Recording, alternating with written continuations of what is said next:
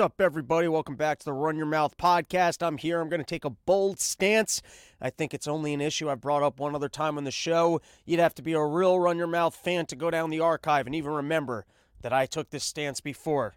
But we, as a collective civilization, people trying to figure out how to make the world a better place, trying to figure out what empowers the elites to rob from us on a daily basis, we have to take a stance against overly nice rooms. Because if you're trying to get inside the psychology of why it is that world leaders will make decisions, it's because they're in rooms that are unbelievably beautiful. Look at the UN. Tell me that doesn't look like the most villainous of all the layers you've ever seen in villainous layers in your entire James Bond life. The James Bond villains, they don't even have layers this nice because they don't have the money and resources to build rooms this big. And typically speaking, when they're getting together and they're making their little evil James Bond decisions, they got a council of 3 or 4 people. They ain't bringing thousands or hundreds of people together. They don't even need rooms that big. Take a look at this. If you're not watching Run Your Mouth, you're not actually watching the video, you can go to my Instagram. You follow me at Robbie the Fire. You can follow me on my Twitter. You can see the highlight clips. Look at how nice this room is in the UN. So what we need to do is we need to start forcing our world leaders to get together in more humble settings where they can better relate to the human beings that they try and pretend like they represent.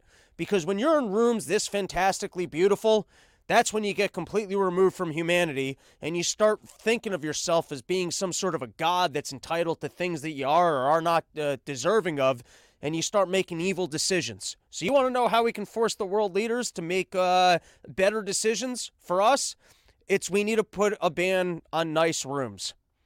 And that's our episode. Thanks for joining us. All right. What else do we got to get into? Oh, guys, important show announcement. If you're going to be out at Skankfest, send me an email, robsnewsroom@gmail.com. I've got 5 limited edition, the orange sheath hats that Robert made for us for 2023 every year.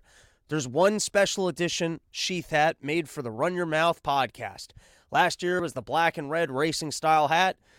And only 5 of those were made, one of which is owned by Wes from Z Extraordinary Farms, 2 of which are owned by me, and then there were 2 more. I don't remember what happened to them. But this year, we got a whole bunch of the orange trucker hats, and limited availability. All you have to do is send me an email, robsnewsroom@gmail.com. I'll give you one at Skankfest, then you wear it at Skankfest, and everyone goes, oh my God, look at how popular Rob is that people are wearing Run Your Mouth sheath hats. So, let's make me look good over at the Skankfest. Shoot me an email, robsnewsroom@gmail.com. Get yourself a limited edition Run Your Mouth sheath hat. All right, guys, I got some important updates in my Spirit Airlines ordeal, which is supposedly later this afternoon, I'll be reunited with my bag, which I might get into bed with. At this point, I mean, the longing I've had for this bag, I've never felt so attached to a piece of luggage in my entire life. I mean, the trials and tribulations that I went through just to try and get back some of my own production gear from Spirit Airlines. And it's not official yet, because until this bag is actually restored and in my hands, and then I can open it up and discover that the items that I packed into it are even still in that bag, we don't know that this ordeal is over. This might be something that in 10 years from now, I'm still yelling about. But, you guys are invested in the story. You've come along for the journey. You've heard about some of, not all of the calls I've had with customer service. Because I don't want you guys living with everything that I have to bottle down on a daily basis. If I shared with you guys all of the experiences I've had with Spirit Airlines, you too would have to drink every evening. You too would find yourself with the need to podcast and yell about random things in the news just to spill out a little bit of your race. So I'm not going to tell you all the details because I don't want you guys to have to live with that kind of anger in your heart. But I do want to keep you updated as you've come along for the Spirit Airlines ride, and I feel like you've invested into the story. You should know, so you know what we're coming in to the end of Act 3. We just got past some of the where it felt like it was over. It wasn't going to happen. I would never see this bag again. There's a restoration of hope.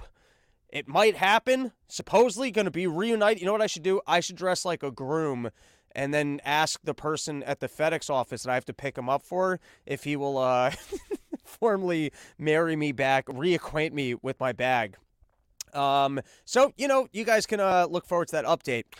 One thought that I did have with my last correspondence with Spirit Airlines is, hold music, it's very annoying.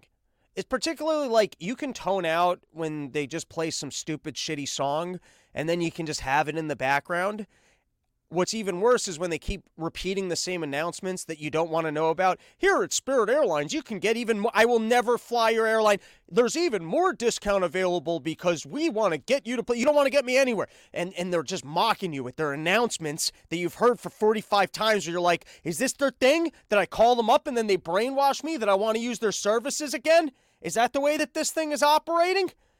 They force you to basically, that used to be like a thing. You'd go down to Disney World and your parents would be like, all right, we're not going to the theme park today because we're going to sit through this 2-hour demonstration about buying a property so we can come and take this vacation every year instead of this one time. And then that's how these people become fucking Mickey Mouse evangelical. You want to know why there's some pedophile adult that actually goes to Disney World every day and takes that as their vacation? I will tell you what happened. It's because at some point in time, they sat in on one of those stupid timeshare things so they could save 25% on the already overpriced Disney vacations. And then as a result of that timeshare and getting suckered into taking their one adult vacation every year as this stupid investment that they made, they have to really brainwash themselves into liking Disney.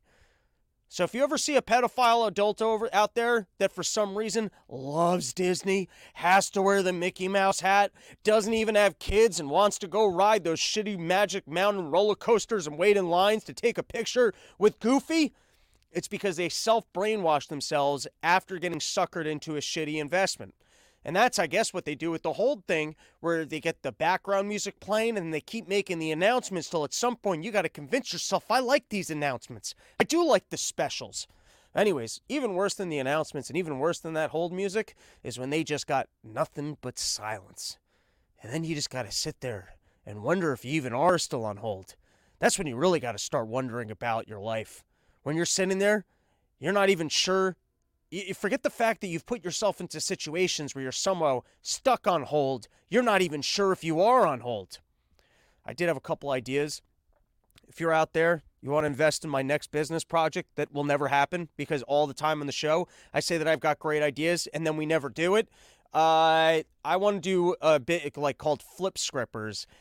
And, basically, you'll be a team of lawyers that go through every single process that you could ever have with every single different company, and then they just give you the script for, hey, here's the one letter that you got to send to them. You got to send them a thing that they've got, that Spirit Airlines has a court date that they have to appear, and then, because there's certain things that you can do that just instantly the company's like, and one of them is, by the way, is when suddenly the credit card company is disputing charges, that's when you'll get a call. Suddenly they can reach you real easy when you're taking back the money from them. They can give you a call right on the spot. Flip Scrippers. Just call here, press 00000, you'll get a representative, and then make the following threat. You'll get your money back in an instant.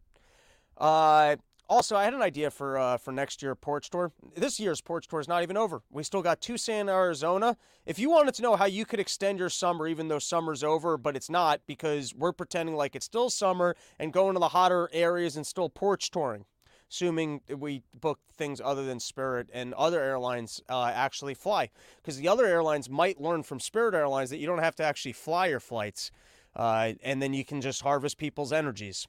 But anyways, Tucson, Arizona, Phoenix, Arizona, and Las Vegas, Nevada. But next year, we're going to do like a Seinfeld-esque airing of grievances where, you can come with your best stories of how you were wronged by corporations last year. It'll be a safe non-therapy space where everyone can dress with gavels and we can yell at corporations.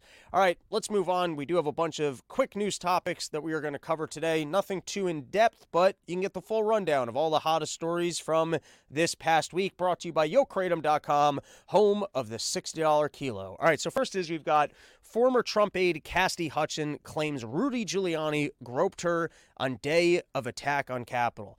And I just assume that Rudy Giuliani is groping everybody all the time. I assume that he just walks into like rooms like a Nixon-esque Frankenstein, grabbing tits, going, "That's not a doorknob." I mean, just look at the way the fucking troll creature moves. I bet there's never a time he has ever. Firstly, the old rumors with Rudy Giuliani was that he was gay.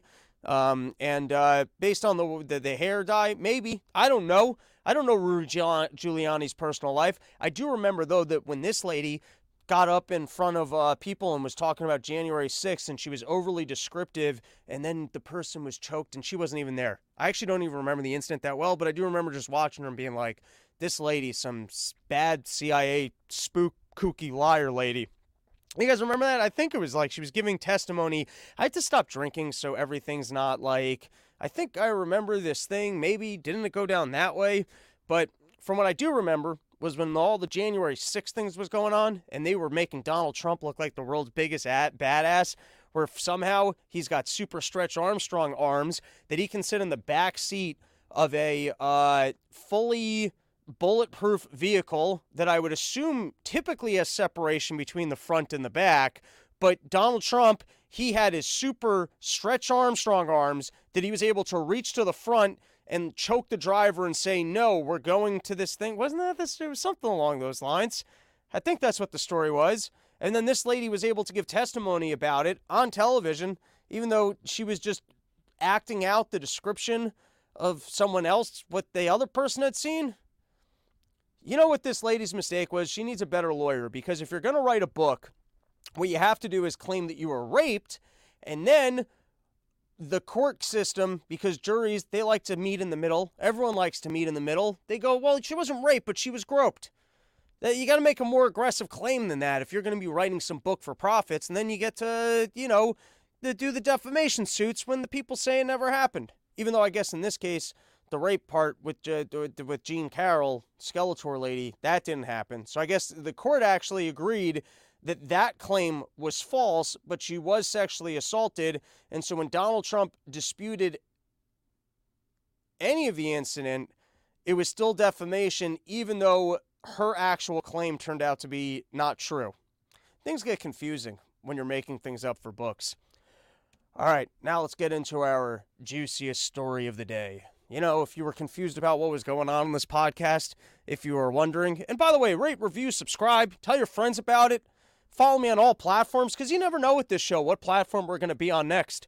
This show is also like a murder mystery, hide-and-go-seek scavenger hunt, where if you want the podcast, sometimes you got to go here for the video version, sometimes you got to go here for the audio version. You really got to earn the Run Your Mouth podcast. I know other people, they just make it easy. Set times, schedules, always up on the same platform. That's not the way this show operates.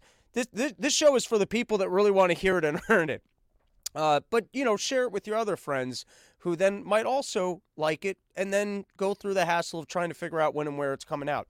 And then write a nice note on iTunes, give it the 5 stars, put it in email chain letters, spread the Run Your Mouth gospel. All right, so anyways, biggest news story of the day. You've got Ray Epps. Oh boy. Ray Epps is actually in trouble. They're giving the man a misdemeanor.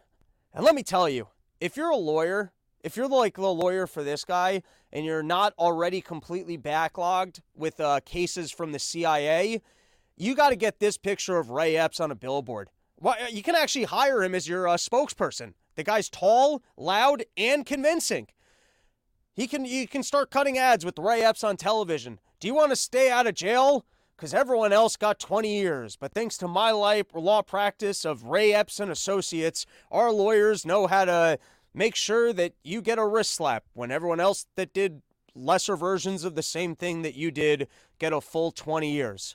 So I don't know. Listen, if you ever end up with any sort of trouble in your life, you got to track down this guy's lawyer, who might just be too involved with the CIA, or he might also be the prosecutionary team, or he's, working at the FBI office as a handler, and so he shows up and he gives a wink and nod to the judge and goes, all right, that'll be the wrist slap case. But I'm just telling you, this is either an opportunity for Ray Epps to cash in, stop living on the road on some van situation to just try and stay out of the public eye, and cash in on the influence that you have and share the word with these other people that made the same mistake as you did, showing up and just protesting to reinstore Donald Trump to power. I mean, why not share the legal practices with the people that were your brother in arms? This has to be the most exceptional defense case that has ever been mounted. I mean, talk about something that's going to have to be studied in law schools for the next 1,000 years. I mean, why is anyone upset about this? We have now figured out the exact recipe for how you can be caught on camera doing the exact same activity, if not a worse version of it than other people, and then walk away with a less severe punishment. This should be the guideline for all of us on how we can get away with crimes against the United States government. So if anyone has more information about the most amazing legal defense that's ever been mounted since probably OJ with that glove, I mean, do we got any footage of this courtroom lawyer and the kind of stories that he was spinning in front of this jury? The most fantastic Southern man that's ever worn suspenders and gone, I dare say, good jury, that if this tall man were to be sent into the prisons, it'd be like sending a fellow to the gallows. I don't know what that guy said. I don't know who he is, but I'm asking for more information. Ray Epps isn't even interesting anymore. The more interesting story now is, who is this lawyer and why haven't the rest of us procured him? I told you it was going to be a juicy story. You got Taylor Swift. She's out there telling people can you not tell people to vote? Just tell them to buy more tickets to your shows. You're already making so much money. And your fans, I don't understand your whole thing. And just based off of not understanding your whole thing, I'm just assuming that if your fans are going to vote, they're going to be like, can we vote for more people coming over the border and being in public schools with my kids? Ooh, you want to talk about a funny movie? Can we do a Billy Madison-style movie, but for a person that just came across the border and wants to go to kindergarten to learn English? Is there a rule that adults aren't allowed to go to public school kindergarten in New York City? That could be a fun one. A guy just got over the border. He wants to be a good old-fashioned American. He wants to get all the American experiences, and he would love nothing more than going after his hardened life in crime in Mexico, doing horrible actions, because as a young kid, he was a good street fighter, and the cartel saw his karate ways, and so they recruited him to be out there enforcing things on the streets, and he turned around and he couldn't realize just how much of his humanity and soul had lost him. He realized that the last time that he was sent by the Mexican cartel to chop off someone's guy's arms, that he actually enjoyed it. No, it's not that he enjoyed it. It's that this time he felt nothing. In the past, every other time that he ever had to partake in slicing off of people's arms on behalf of the cartel, he didn't feel great about it, but he understood that it wasn't his fault, and that as a young, poor child on the streets of whatever Mexican city where he was recruited, that he had no choice, and so he could look past it. But the last time when he felt nothing, he decided, that's it. I have to go live a better life. And so he crosses the border illegally into America, but people do it all the time. We're going to find out later. I think it's been 4 million people that they know of since Biden came over, 40% of whom are just walking right across the border. So it's pretty easy to do. And he's like, I've been committing crimes my whole life. I've been practicing for this one. This is an easy crime. I just got to walk into the country, and worst case scenario, they actually do catch me and just tell me, hey, you got to show up for a court case I don't hold up for. He's like, I'm so good at crimes. This is an easy crime. I'm good to go. And so anyways, he shows up in America, and, he's still a little bit fucked up from all the times that he was slicing off people's arms to the cartel, and he decides that what he would like to do to change himself is have the experiences of a young child. He just wants to go to kindergarten and finger paint. And so that's why we can't have, Taylor, just go make your money, and don't convince the people that want to fly around the country dressing up as Swifties and singing things should be voting, because they probably shouldn't. All right, what else we got lined up? All right, before we do a quick breakdown of the most recent things from the Ukraines, because, of course, Zelensky, he was up at the UN. I need more of your money. I'm doing him as Fauci again. I keep practicing him, and it's just a basic Russian accent, and then I try and hop into it, and then it comes out as Fauci. We'll practice it. Sheathunderwear.com, promo code RYM, you get yourself 20% off the greatest underwear that's ever graced the balls of man. And a short-time exclusive offer. Email me at robsnewsroom@gmail.com. If you're going to be out at Skankfest, we'll arrange for a drop-off. We'll set it up like a drug deal. Maybe we'll even get the Sheath guys to film it. And, then you can wear my hat with pride and advertise the show to all the fine people over at the Skankfest operation. All right, here is Rand Paul. And you guys might not be aware of this, but, we're spending a lot of money supporting this Ukraine war operation.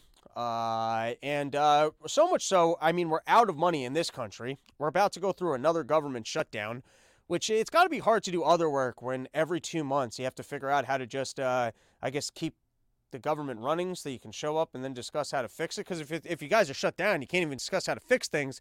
So every 2 months, you just got to figure out how to come up with more of the money so you can even have the conversation. But then you never have the conversation on the other stuff. You never have a conversation about the border. You never have, because you just got to figure out, hey, how do we settle all the things that we promised everybody? And then amidst all that, they're like, well, we need a lot more money for the Ukraine. We need more money for the Ukraine.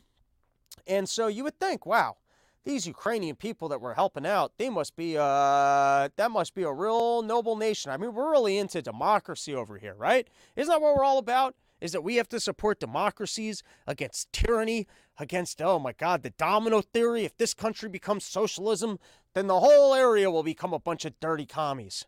And so that's why we got to make sure that North Korea, South Korea, Vietnam's, and so it's all in the name of we've got to support democracies. So, let's give a quick listen to Rand, and then we can yell more about the situation in Ukraine. There's also this incredible story about an American journalist, Gonzalo Lira. He's reportedly right now in prison in Ukraine on allegations of spreading Russian propaganda. I don't understand this, that Joe Biden could approve $113 billion of money to Ukraine, and yet he has not tried to get this American journalist out of prison there. How is that possible? It's even worse than that, Maria. They've canceled the elections. What kind of democracy has no election? So next year, Zelensky said he's not going to have an election because it would be inconvenient during the war and would be expensive. Well, the thing is, if you don't have elections, why in the world would we be supporting a country that's not a democracy? They've banned the political parties. They've invaded churches. They've arrested priests. So, no, it isn't a democracy. It's a corrupt regime. And are the Russians any better? No, the Russians are worse. But at the same time, we don't always have to pick some side to be on. But the ultimate reason I'm against this is we don't have the money. And when we borrow more money, it leads to more inflation, leads to more likelihood of recession in our country. And so we just can't keep doing it. All right, by the way, before we do a breakdown of this, I'd like to welcome, firstly, one of the longest-running listeners of the Run Your Mouth podcast. Back in the day when I would just send out episodes into the ether, I was wondering if anyone was listening to it. Our good friend Sean would be out there going, good episode on Twitter, and that meant the world to me. And listen, as I was just yelling about that you have to earn your right to listen to the Run Your Mouth podcast, here he is, found the Twitch stream, which is the one place that you can go to, and I can still take live comments, so it's nice to have you. And look at this, we got comments pouring in. I welcome Southpaw to the Twitch stream, going, even if you get it back, you'll still be bitching about it in 10 years, LOL. That, you know what, maybe what we'll do is I won't even open up the bag. We can just create a monument from when Spirit Airlines actually returned my bag to me. We can pretend like that was a monumental occasion in world history, and then maybe we could, like Black History Month, we could recreate the 2 weeks that I didn't have my bag back from Spirit Airlines. So apparently, I guess if you can't have an election because then someone might get voted into office who wants to end the war. Because here you have Zelensky, and he said, I'll make sure that we have peace in the region, and so they vote him in, and then he gets them into a war, and he's making all the money from the United States government, and so he's got to make sure that no one else can come in and then actually give the people that supposedly he represents what they want.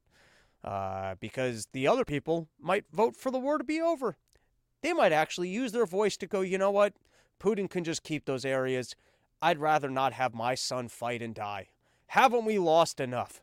But I guess we'll never know what the people actually want because at this point, it's a dictatorship with no opposing political parties, and I believe even American journalists, or I've just seen that on Twitter, of people being arrested. But listen, we still need to send all of our money over there in support of democracy. All right, we got another couple other quick big news stories that were coming across in the news. This was big. Lying in comedy isn't always wrong, but Hasan Minhaj crossed a line. Trying to reformat my thoughts on this one. All right, let's just delve in. Well, what am I going to start shying away from my more controversial opinions now? Why would I do that? I always thought it was kind of lame. I don't have too many jokes that are like completely not true. I don't have any jokes that are completely not true. I kind of think like sometimes it's more like the truth is, to me, is a lot of times that's the funny part, is that you're seeing something that other people aren't seeing. And so it's going, how come no one else is seeing this? And figuring out how to turn that funny. I do have a couple jokes where I make claims that I said something in the moment that I didn't actually say, and those are limited, and those are not my hardest hitting jokes. One of them is I've got this longer-winded story of visiting a friend in the hospital, and that he was in a shared room. And I got a whole bit about shared rooms, and I've been trying to figure out this one particular incident because it was funny. It was funny that my friend was celebrating life on the side of the room that he was just had a child on, and then on the other side of the room was a 15-year-old girl alone also having a kid, and we had to pretend to not be that happy on our side of the room because of normal social etiquette with what was going on the other side of the room, and that we couldn't have our beautiful moment because of social etiquette. That's not the way I tell the joke. I say something horribly mean, and for the most part, it's not even working. For the most part, everything that happens in the jokes are true. Just sometimes you claim that you said something in the moment that, you thought of 2 years later after repeatedly telling the story on stages and then finally finding the one funny line. And then you just lie to people and pretend like you're so smooth and cool as an individual that you said it at that exact moment in time. And then there's a lot of, last week I did this and it was 3 years ago. And so, it sounds like you had a really exciting last week. I mean, the amount of relationships you had last week that you both got into and out of, that's quite an exciting last week we all had, huh? But here you have this guy going through. I never liked when you could tell that like a story was totally bullshit. The guy's kind of trying to make him look like a badass. I never loved that flavor of comedy, but you see it. And sometimes the joke is that you're claiming something that's so absurd it clearly never happened. And so you're describing what's absolutely just nonsense. And that becomes interesting. Now, with all this being said, there's no right or wrong way to do comedy. You know what? I don't even fault you if your comedy's bad at this point and you actually make a living off of it. It might not be something but I almost appreciate sometimes when I see comics now and they're doing nothing that I like, but the audience really likes it. And I'm like, you have an entirely different bag of tricks. You got an entirely different outlook on what this is supposed to be. And God bless, because that room's laughing and you're getting paid. I guess the longer I do comedy, the less of a critic I am, and just sometimes the more impressed I am by other people's mechanics of what's working, because I know how hard I work on things, and just how often some of the things don't work. So with all that said, I didn't watch much of the special. Actually, the only joke I watched was the Legion of Skanks did a breakdown of it, and they were go watch that. That was fun. They had some great takes. But I just saw this article from the New York Times where they said lying in comedy isn't always wrong, but Hasan Minhaj crossed a line. Because what Hasan Minhaj did is, I guess he's a little bit in the woke kind of category or in the social justice kind of category. And so he's talking about horrible instances that have taken place in his life, except that the things didn't actually happen. I think, here's what I'm trying to get at. I think for people like you and I, we need a better vocabulary to express our feelings. Because here you've got the New York Times comes in, and they're saying, well, he crossed a line, whereas you and I would just go, he's being gay. Now, here's the thing about calling things. It's like the joke that keeps on giving, because it's a button that for some reason you can endlessly press, and it just still kind of just, but what I'm trying to say is I almost feel like I'm coming to the end of that joke, And so here you've got the New York Times in a very dignified way, basically saying the same thing, just with a better vocabulary. So I don't know, maybe there could be like a school where some of us just get educated in word usage so that maybe we could just better express ourselves when we're saying the same things. All right, couple other quick stories. This one is a worthwhile read. A little bit of salad here. We're not going to delve in too deep, but you guys can go check out this article. It's from Patrick Brown, and it was linked in from a different global warming thing that I talked about last week, and it was, I left out the full truth to get my climate change paper published. I just got published in Nature because I stuck to a narrative I knew the editors would like. That's not the way science should work. This is by Patrick T. Brown, who knows, maybe he was scorned by the other scientists, and he realized that he can't work in the science world anymore, and so now he's gone and he's left, and he's making his money in other ways, so he gets to actually speak out against the scientists. It's kind of like, you ever read the book Confessions of an Economic Hitman? That was a good read. But the whole time when he's like, oh, I did all these horrible things because I knew one day I would write the book about all these horrible things. No, you just did it. You did it because it made you money and you enjoyed it. And then you wrote a good book about it later when you felt bad. But, oh, I'm just here for all the money and all the resources so I can write about it later. So I don't know why this guy decided to, maybe his morality got the better of him. And he realized that everything that they're doing in science isn't actually helping nobody. And so he decided he was going to go put his efforts towards other things. And now he's writing this to let you know some of the games that these people play. Just talked about it recently on A Part of the Problem. If you've never read Man Economy, no, not Man Economy, Man State. The other one. You guys are in the chat. What's the little small Murray Rothbard book? You guys are in the chat. Help me out here. Sean, you still there? Anyways, Anatomy of the State. Thank you. We'll pretend like Sean came through on that one. Is it Sean or Sheen? I don't know. Anyways, you got to realize that a lot of money comes from government, and what they like to do to spend that money is get academics and other people that will express the opinions that will keep the state in power, a lot of resources and wealth, so that more people want to have those opinions. And so it looks like that the people who have the opinion of look at how important it is for the state to impose the authority that it has. It looks like they're the most credible people because they also are doing the best professionally. And so you got a nice little feedback circle that incentivizes everyone to basically have the opinions that it's noble when the state has authority. And so here, basically, what this guy somewhat exposes is that you have to, if you work in science, get published in the prestigious magazines. Being published in the prestigious magazines are what open up and advance your career opportunities because everyone goes, oh, look, he was published in the prestigious magazine. And the only way to get published in the prestigious magazines is if you will write articles in the style that those editors like. And those editors are not looking for scientific information. They're looking for narrowly focused, accurate information that helps sell the perspective that they're looking for. And so in this particular case, I'm just going to give you guys the highlights. You can go read the article, and you can read the article and laugh and go, wow, Rob got this completely wrong. But first is, he points out that 80% of all first let's just say more broadly what he says the issue is here, is that if you want to study basically having less forest fires, you would look at what are the items that are causing forest fires, and here are the actions that we could take that could have the most good in terms of preventing forest fires. And so 80% of forest fires are caused by humans. I don't know if this was in the article, but perhaps if we just put more resources into not having faulty electrical equipment or removing brush, or actually, doing what government claims that it does, which is kind of like help and maintain these things, then you might not have all the forest fires.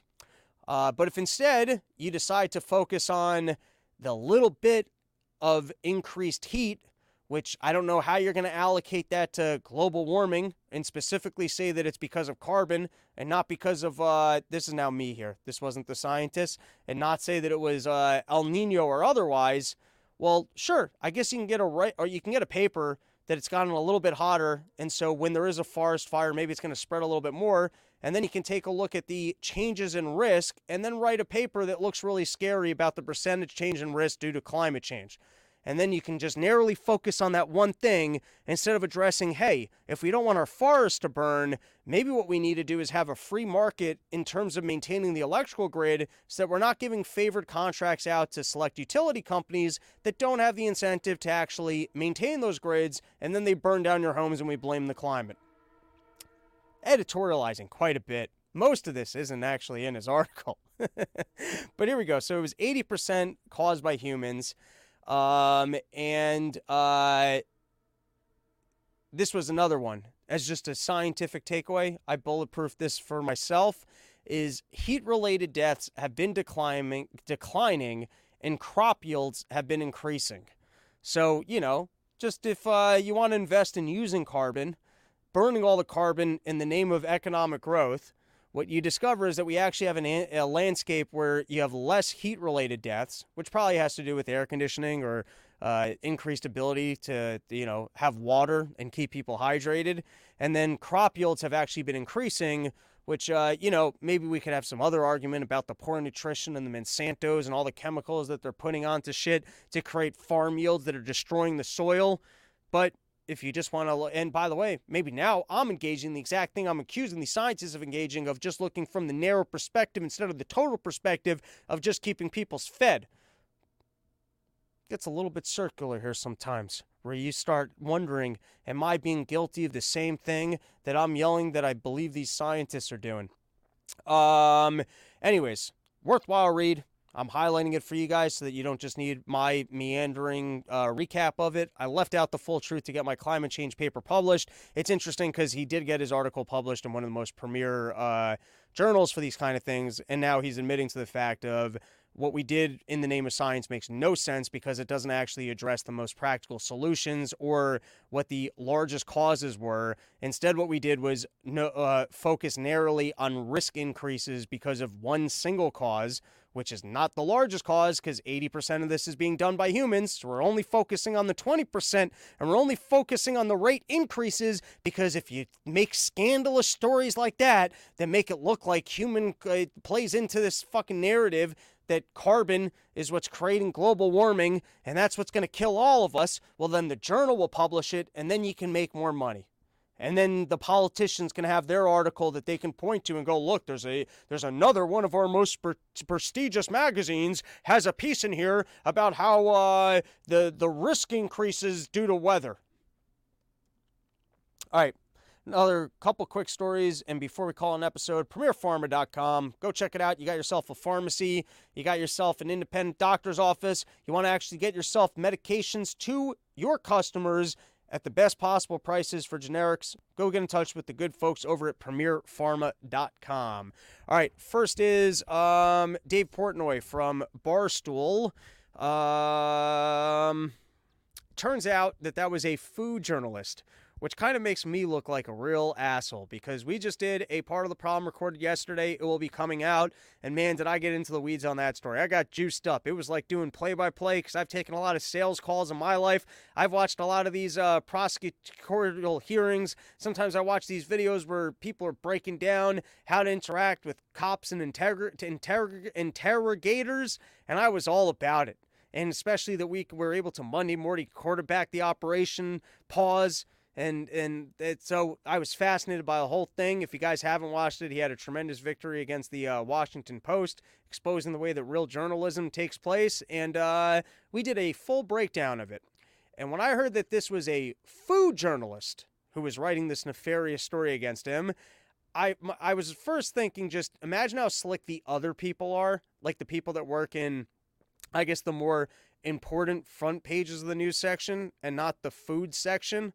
When your food journalists have the bag of tricks that this lady had to try and write a hit piece in the food section, can you imagine what the War Machine journalists are doing? And then I also look like a bit of an asshole because I was like, I was all curious. I was like, I wonder who this lady is and what kind of other bombshell reports she's done. She must be out there taking down everybody. I bet she's been part of this Me Too movement. I'm sure she's written all sorts of scandalous pieces, taking down libs of TikTok and the works. And no, it's the food section. But if this lady's working in the food section and she's got this bag of tricks, imagine what the other reporters are doing. We also spoke extensively about the Garland stuff. I'm just going to very quickly give you guys the two highlight moments that are worth watching. One was Thomas Massie, I think probably caught him perjuring himself, and that he made a broad statement that as far as he knows, there was 0 people from the FBI involved in January 6th. My guess is there weren't 0 people involved from the FBI in January 6th, and my guess would be that Garland wouldn't have no information about a single January 6th person being there. Now, as to whether or not down the line Garland is actually found to be in trouble for perjuring himself will be interesting. Thomas Massie also, puts the screws to him a little bit. Is that a thing? I don't know if that's an expression. But he also gives him a hard time on the idea that you can always show up and go, well, that's part of an ongoing investigation. And I know that you're supposed to be able to do oversight and ask me about how we're doing it. Because if you can do that, then it forces me to stay honest, and it forces every other branch of government to be a little bit honest and make sure that they're not just exerting their power in corrupt ways.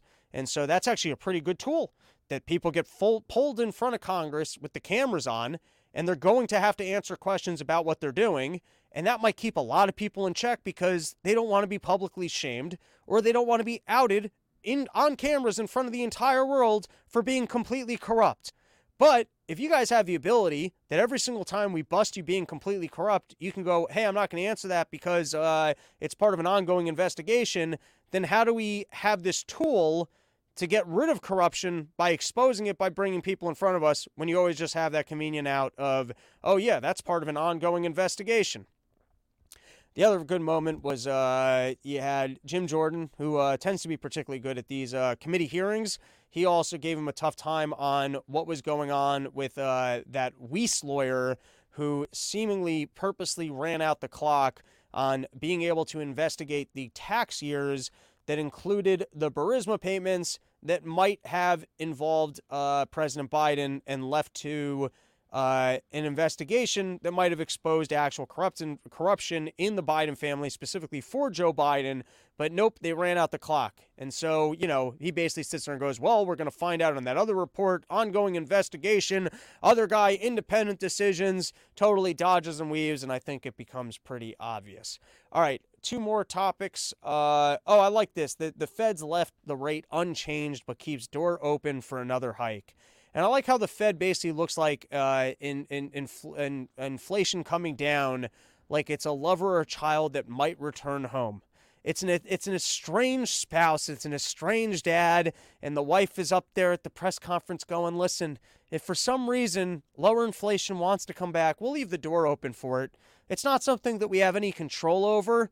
And, we take a lot of your money and resources pretending like we're actually able to influence these things. And we're going to continue to take all your money and resources and bail out the banks and do all these things under the guise that we can actually keep a perfect level of 2% inflation so that people don't save too much money because we're under the belief that saving's bad. And we can keep a perfect relationship between both employment and inflation at the same time, even though historically we've never gotten any of this right and we're causing bubbles all the time. But it's very important not for us just to continue to have our jobs where we're completely well paid and then leave government and get gigantic paychecks, giving speeches to the very same people that we helped give bailouts to.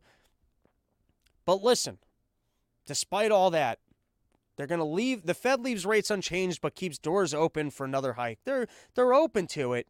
They're open to raising the rates again if it just happens to be that the more inflation comes around.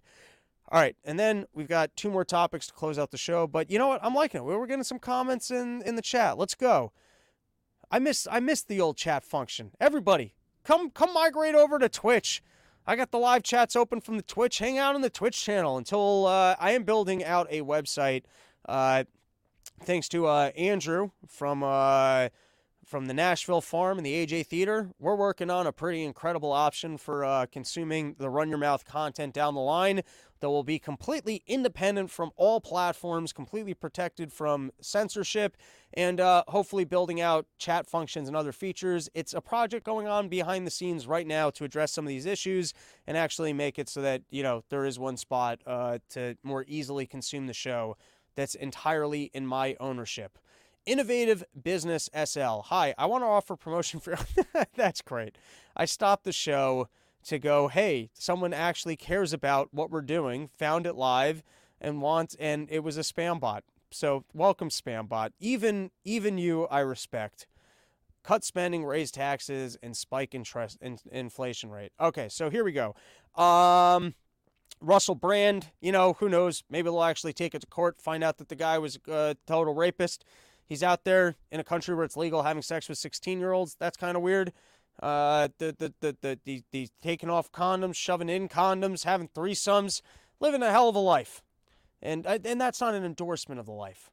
I'm trying to stay completely neutral in all of this because you don't want to comment on these things and then people go, hey, this guy's a creep. Anyways. I got to start, as I say, I'm building my own platform, Rumble and Odyssey, because I do like the Odyssey people particularly, and I just don't want to have to actually sit down on my computer and then have to re-import things to all sorts of different locations. Whatever, now we're just complaining again. Let's just read this letter. Firstly, it's the statement from the Rumble CEO, and then we'll see the letter that he received from the UK Parliament. If you guys didn't see this, it is quite interesting. Today received an extremely disturbing letter from a committee chair in the UK Parliament. While Rumble obviously deplores sexual assault, rape, and all serious crimes and believes that both alleged victims and the accused are entitled to a full and serious investigation, it is vital to note that recent allegations against Russell Brand have nothing to do with content on Rumble's platform.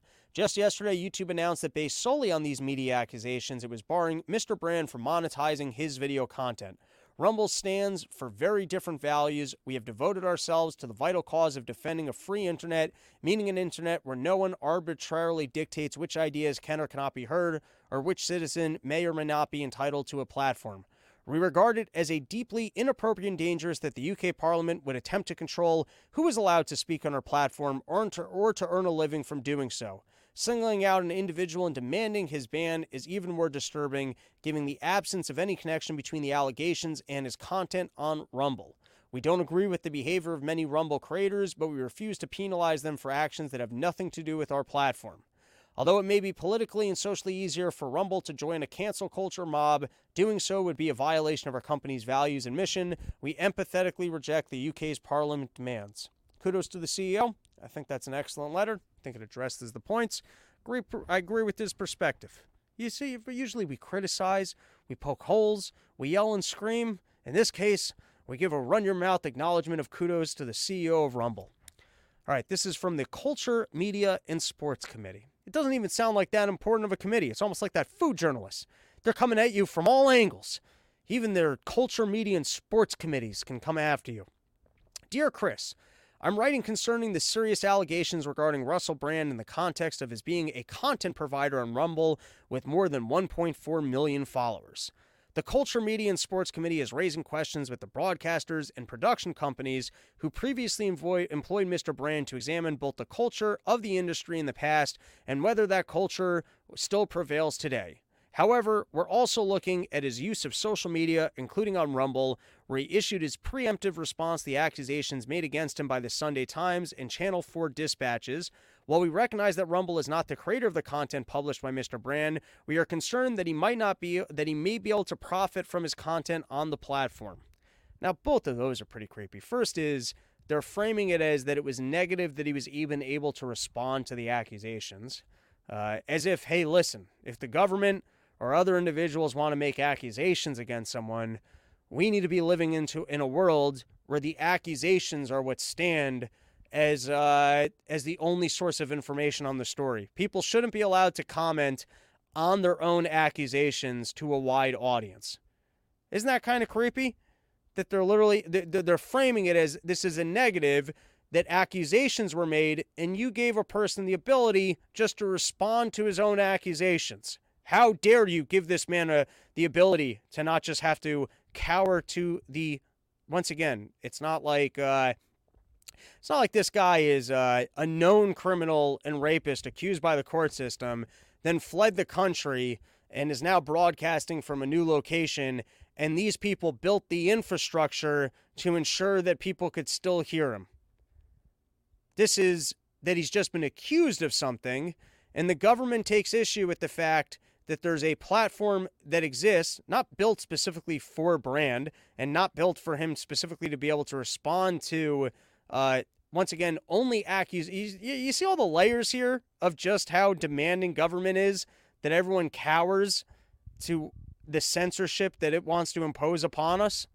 I want to reread the paragraph. However, we are also looking at his use of social media, including on Rumble, where he issued his preemptive response to the accusations made against him by the Sunday Times and Channel 4's dispatches, because that was a negative, that he was able to preemptively respond to accusations. While we recognize that Rumble is not the creator of the content published by Mr. Brand, we are concerned that he may be able to profit from his content on the platform. We can't have this person out in the world making a living.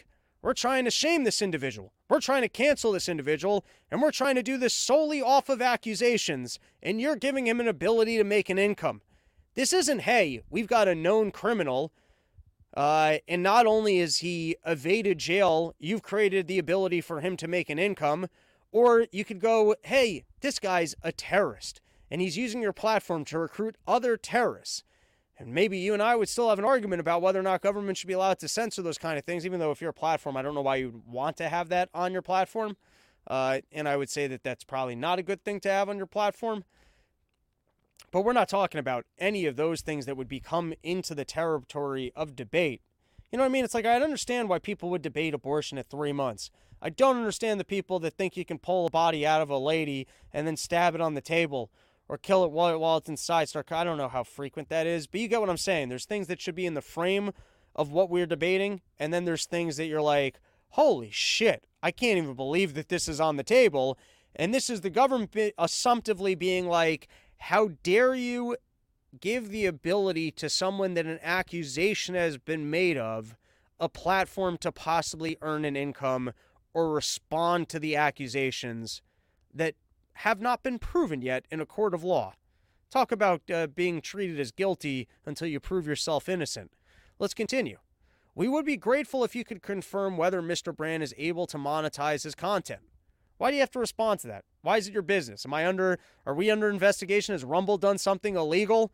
Does the Culture, Media, and Sports Committee have the authority to demand, like, what happens if I don't respond to this? All right, we would be grateful. It just would be a favor to us if you could give us information that we might be able to hold against you in the future.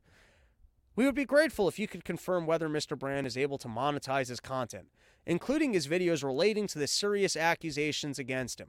I guess that becomes more interesting.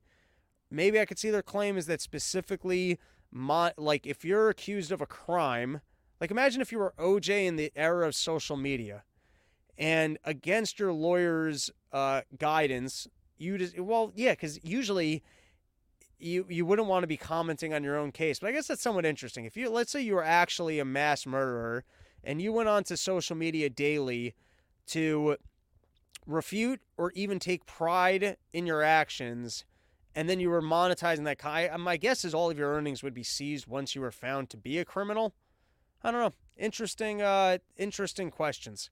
We would be grateful if you could confirm whether Mr. Brand is able to monetize his content, including his videos relating to the serious accusations against him. If so, we would like to know whether or not Rumble intends to join YouTube in suspending Mr. Brand's ability to earn money. We'd also like to know what Rumble is doing to ensure that creators are not able to use the platform to undermine the welfare of victims. There you go. That's some good lawyering right there. That in building a platform for free speech and people coming and doing a political show, if they're accused of something, then by allowing those people to continue to do their jobs until they're found out to be guilty, you are actually undermining the welfare of victims. That's quite a spin, because I guess if you turn out to be a victim of a crime until a person is found guilty of that crime, it is annoying and difficult and maybe worse for your recovery to see them there every day, continuing to have a smile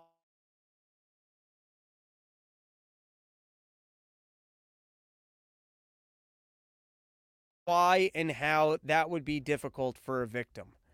But that also is a framework by which anytime an accusation is made, we have to keep in mind the welfare. They're not, you know what? I retract this. That's not accurate. They're not victims until you prove in a court of law that the action actually took place. They're accusers. And so I guess you should respect accusers that what they have said might be right. And the courtesy of accusers is that you will take the accusation seriously enough to go do an investigation or show up to a court of law. That's the courtesy that you owe to accusers. If an accuser makes an accusation, you do a little bit of homework to see if it's even a reasonable accusation. And if it's a reasonable accusation, you then proceed forward with extending resources to proving the accusation so that what they said does become it becomes known to be.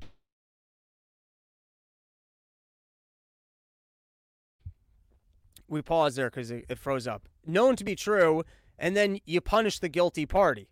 But until you get there, they're not a victim, they're an accuser, because we don't actually know that they were victimized. They've been claimed to be victimized.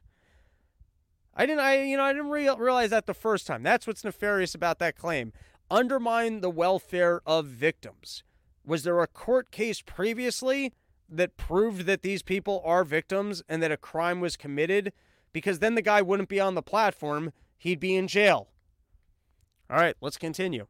Of inappropriate and potentially, the victims of inappropriate behavior. There you go. I guess, well, it's still not victims of inappropriate. What does that mean? So if I make fun of someone, let's say I make fun of someone on my podcast in a way that's inappropriate, which a lot of times it is. And I guess in that case, there are victims of my inappropriate behavior that you could hear the mean jokes that I said about you. So then you'd have to be removed from the platform because of you got to make a difference here between inappropriate and illegal behavior. All right, that's enough on that. Let's close this out with something a little bit more definitive. This is from the New York Post. We're hearing all the time that there's people coming over our border. They're just pouring over. And you don't know. I'm over here. I don't know where they're pouring over the border. Every once in a while, you see footage of iron gates being welded open, and the floodgates are open. The New York Post, it's also, I read the Post. I enjoy the Post. I check it daily. But, they go for it a little bit. I'm not saying that they're, the New York Times isn't any more truthful than the New York Post is. But sometimes the New York Post, what makes them fun is they got a little bit of spin, and they're a little bit, they can be a little bit shocking and very forward with their presentation, which is what makes it funny. It's so New York because it's like they're undignified in the way that they will attack people, and so straightforward with it. It's got that New York flavor of, hey, fuck you, no, fuck you. It's just like almost the way that you grew up thinking New York was supposed to be. The New York Post still has that flavor, and also, I wouldn't even say it leans conservative. I would say it is conservative. Borders on tabloid, but it's factual. So here we go. Shocking. 3.8 million migrants have entered U.S. since Biden took office. 1.5 million sneaked in and are still here. So I haven't actually seen numbers put to this yet. But firstly, these numbers are pretty large. And not only these numbers pretty large, I think the math is that nearly 40% are just getting across the border. And it's not like, usually sometimes people lie, it's like, oh, only 20,000 people. It's like 100,000 people crossed last year and, 40,000 people. And you'd be like, all right, well, I guess 40,000 people snuck in. It's not like for a country, that's not the most amount of people. But how many people do we even have in this country? What is it, 380 million? So 10% of the population, like 10% of the population, right? No, I must have my math wrong on that.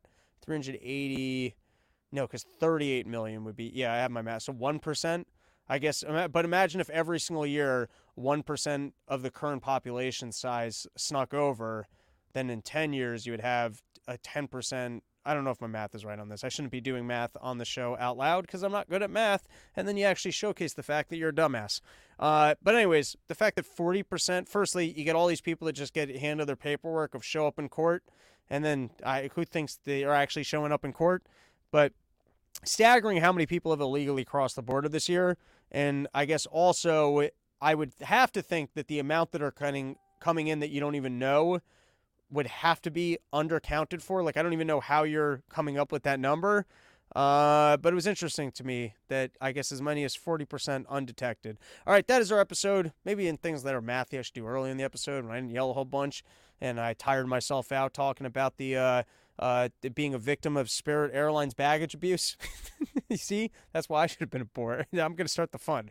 Victims of Spirit Air. You know what? I hope one day I get to be in front of the Senate committee hearing and I can go, I'm sorry, but as a victim of Spirit Airline baggage abuse, you're bringing up a lot of trauma when you ask me that question, and so I'm not sure if I'm going to be able to answer it.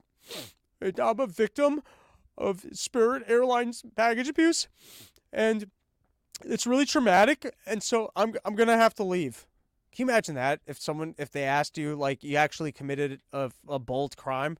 And they go, you defrauded investors of the Run Your Mouth podcast when you said that you were going to blah, blah, blah, blah, blah, and just as a victim. All right, that is our episode. Thank you for hanging out with us.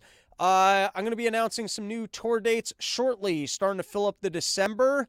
I'm waiting to do anything for January, February, March. And then all of a sudden you turn around, it's already Porch Tour again. We're on a fucking treadmill here. Next year, I'd like to start Porch Tour in May. None of this starting late June thing and going into September, October. That is nonsense. For next year, Porch Tour will be running. I shouldn't be making bold claims because who knows. But we're going to try and maybe we'll do a preseason. There'll be a pre-porch season. Maybe we'll go back to Tops. That was a great time. We didn't do it last year because I was in Tampa. But yeah, you know what? Positive mental attitude. Next year, the audience is going to be so large that we can do something up at the Villages. To have some hot old orgies with those sluts. You put the thing up on your golf cart, you float around town, and they're like, wait a second, that 35-year-old wants to bang us 70-year-olds, and then you're the hottest thing in the entire town. Yeah, so maybe we'll do a couple preseason porches. All right, here's what we're going to do. As long as we're just bullshitting at the end of the show and talking about things that probably never happen, next year, we'll go back to the shed shows. We were doing fun shows, backyard, Stamford, Connecticut. So we'll get some local things going. We'll do a little bit of a preseason warm-up party, some porching barbecues out in Stamford, Connecticut by the Shedcast boys. Have some rap concerts, nice and local. We'll get some other local porches going, and that will be porch season. Will be the preseason, and then we'll do proper porches May to the end of August, and we're going to try and stack all of the incredibly hot areas into May so that it's still nice out. And, you know, as the summer gets hotter, we'll try and be in the, not Texas, you know, like Texas will have to be in May instead of, so that I don't have to set up in 100-degree heat. Texas gig went great last year, but you guys get what I'm saying. And then come September, because I do think we can still porch in September, but it just shouldn't be called Summer Porch Tour. It's got to be the, bring your girlfriend, pick some apples, classic or something. I don't know. All right, that's our episode. I'm just totally rambling at this point. I don't know why you're still listening. RobbieTheFire.com for dates up in upstate New York this weekend. Thank you to the sponsors. YoKratom.com, home of the $6 kilo. YoDotil.com. Use promo code RYM. Get yourself 20% off. Get yourself gummies, vape pens if you're over the age of 21. SheathUnderwear.com. Greatest underwear that's ever graced the balls, man. 20% off with promo code RYM. And then, of course, PremierPharma.com, helping the doctors and the clinicians get better priced generic drugs to their patients. Have a great day. Back probably Monday for a new episode. Later, everybody.